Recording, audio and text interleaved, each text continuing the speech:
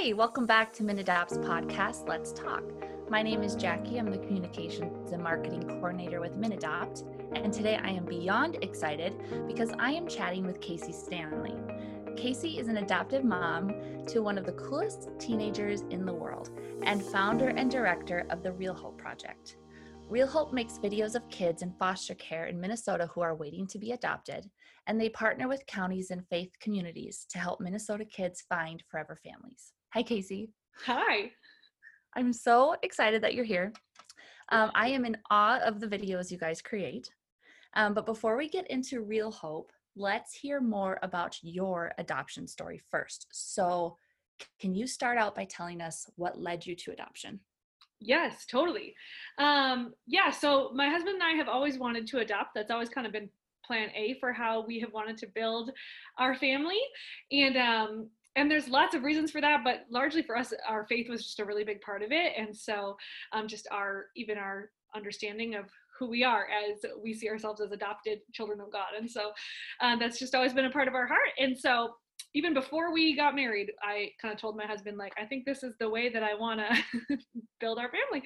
And so we got married in 2013. And then had wanted to start the adoption process after a year or two. And then we ended up starting Real Hope and kind of pushed everything back a little bit. But yeah, I have just always seen such there's so many incredible kids in the world who are waiting for families. And so just seeing a need there. And I think originally thought we would adopt internationally or adopt little ones. And then the more that we kind of learned about the process, we really saw that there's lots of kids right here. And especially that it's older kids who are often the ones who kind of get stuck in the system. And so started exploring that and away we went. Awesome. And so why for you does adoption matter? Oh man, that is a good question. I think it matters because every kid deserves a family. And I just think there's nothing more powerful than a family. And so I think our governments can have the best programs and our churches can have incredible programs and our schools can have incredible programs and all that is so great. But if kids don't have family, I don't think there's anything that can substitute that, I think that is the base point. Right. And so just wanting to see that for every kid in our state. Great.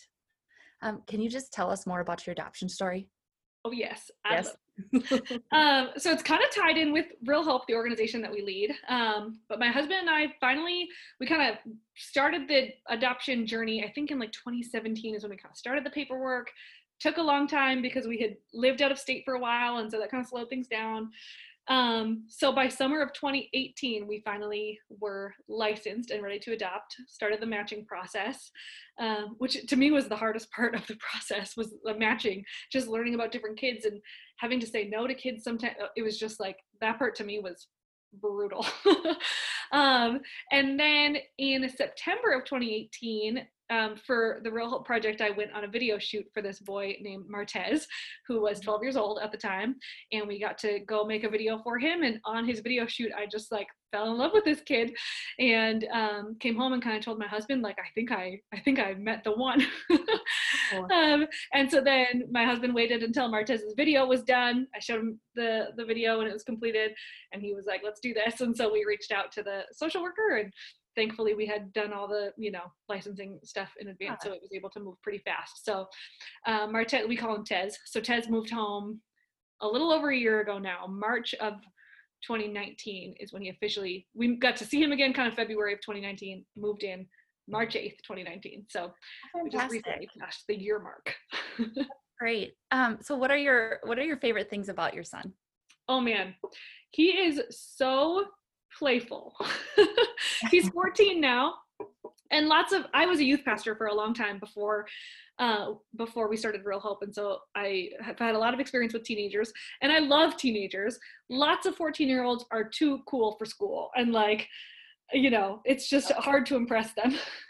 And Tez is the kid cannot resist fun. No matter how tired he is, no matter how crabby he is, if me and Pete, my husband, start playing any kind of game, a word game, a trivia game, anything, he can't not play. Oh, great. And so it's just the sweetest thing. He just has such a joyful, playful temperament, and tons of energy, which has been interesting with distance learning. Right.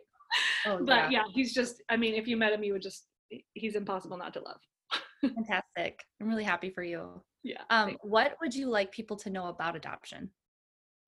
I think, well, a couple of things. Number one, that teenagers are awesome and teenagers deserve families. I think there's a lot of like fear around teenagers in the system. And there's reasons for that.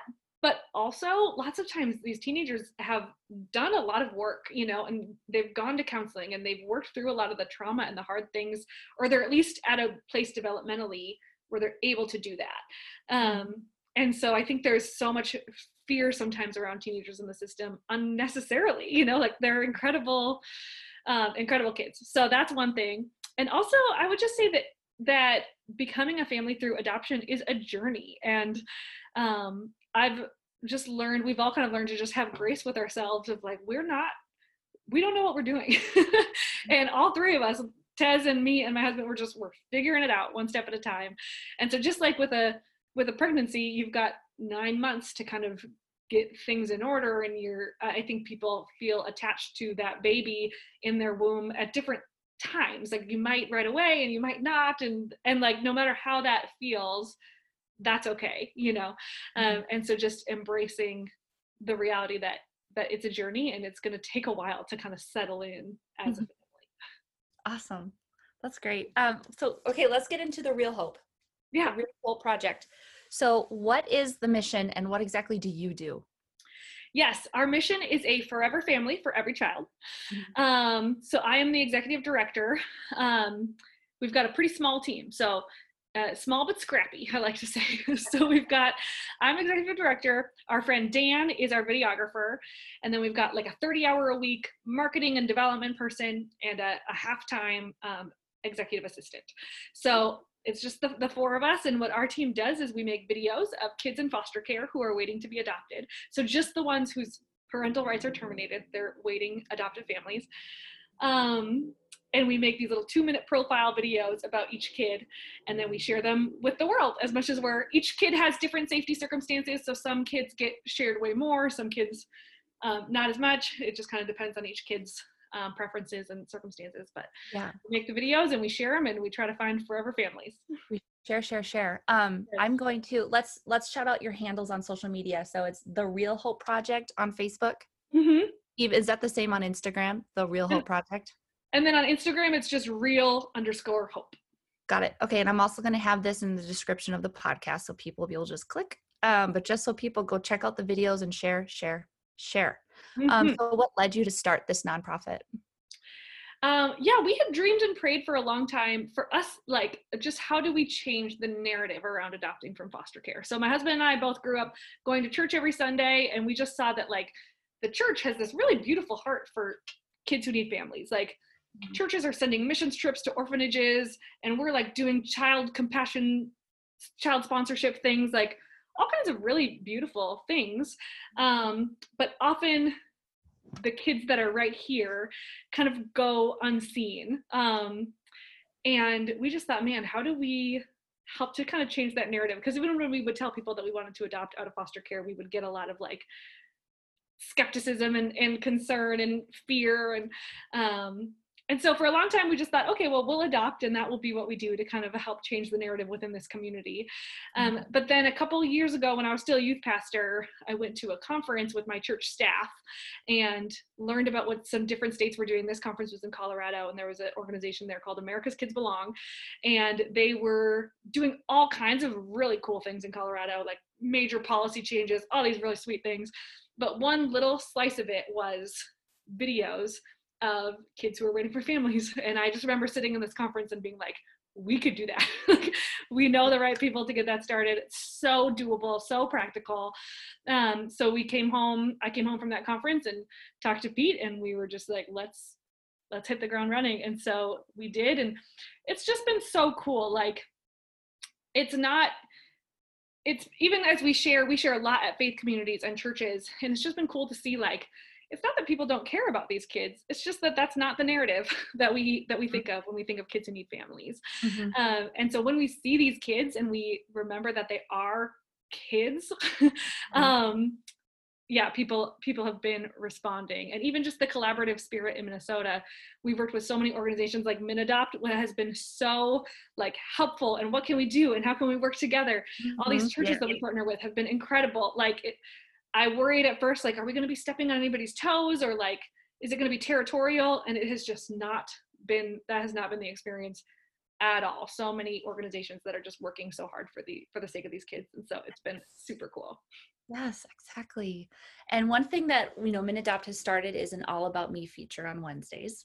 And so the second week of every month, every month we feature a new child. Mm-hmm. And the second week of that month, we feature their Real Hope videos. So everyone go check that out too. Besides checking out the Real Hope Project on Facebook, Instagram, and Twitter. We're on Twitter, but we don't do much with Twitter. Okay. So what has surprised you as you have been doing this for the last few years? And what have you learned? Yeah. Oh man. I think two things. One big thing that I learned was, just kind of what I just mentioned, was that like just the collaborative spirit of nonprofits in Minnesota. Like that has just been such a delightful surprise of we all have the same mission. Yes. Find homes for these kids. Yes. And people are so willing to adapt and work together and partner. And so that's just been super, super cool. So that's been like just a fun thing to see. And then the other thing I think is just learning how to talk to kids about something as personal and vulnerable as family, when their experience of family has in most cases been really, really difficult. And so just learning how to be sensitive around that was something that we kind of needed to do a lot of research around in the beginning. We're like putting a camera in this kid's face and we're asking them some personal questions. And so how do we do that in a way that honors their birth family, in a way that honors their story and just where they're at? Even their feelings about family and adoption can be so complicated. If you're a teenager, you might not be comfortable saying, yeah, I want to be adopted. Maybe that feels to you like, that means I don't love my birth mom, or that means I don't love my birth dad, And so just learning language around that and sensitivity around that, I think has been super important for us, and a steep learning curve, but a really good one. Absolutely. Well, Casey, I really appreciate you sitting down with me via Zoom. Don't worry, everyone. We are not together. We're much farther than 6 feet apart. But thank you so much for coming on and sharing this. It's been great. Thank you. Such an honor. You guys are the best. You too.